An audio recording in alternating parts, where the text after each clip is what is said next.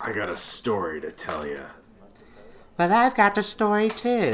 Well, mine should be first. Why? You always tell the story. It's my bloody job. Well, if that just isn't the witch's queef, I wanted to tell it. Fine. Let's make a deal. All right. What?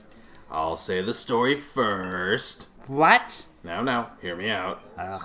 And then you tell the story. What, after you're done? Yes. Well, you tell stories every Friday. And they're only like half an hour long, so you can do a several hour one. How about that? Yes, and it's that gnomish holiday, St. Hasselhoff's. Plus, didn't you move your story day to Tuesday nights?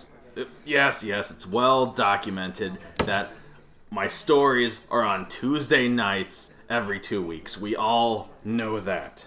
Now, I'll even throw in some dragonweed if you say yes. Dragonweed? Only the finest spice passes these nostrils. Fine. I'll just buy you some booze. So I'll see you this Saturday for my story, and then yours on Tuesday. Done. Now, get ready. We got work to do.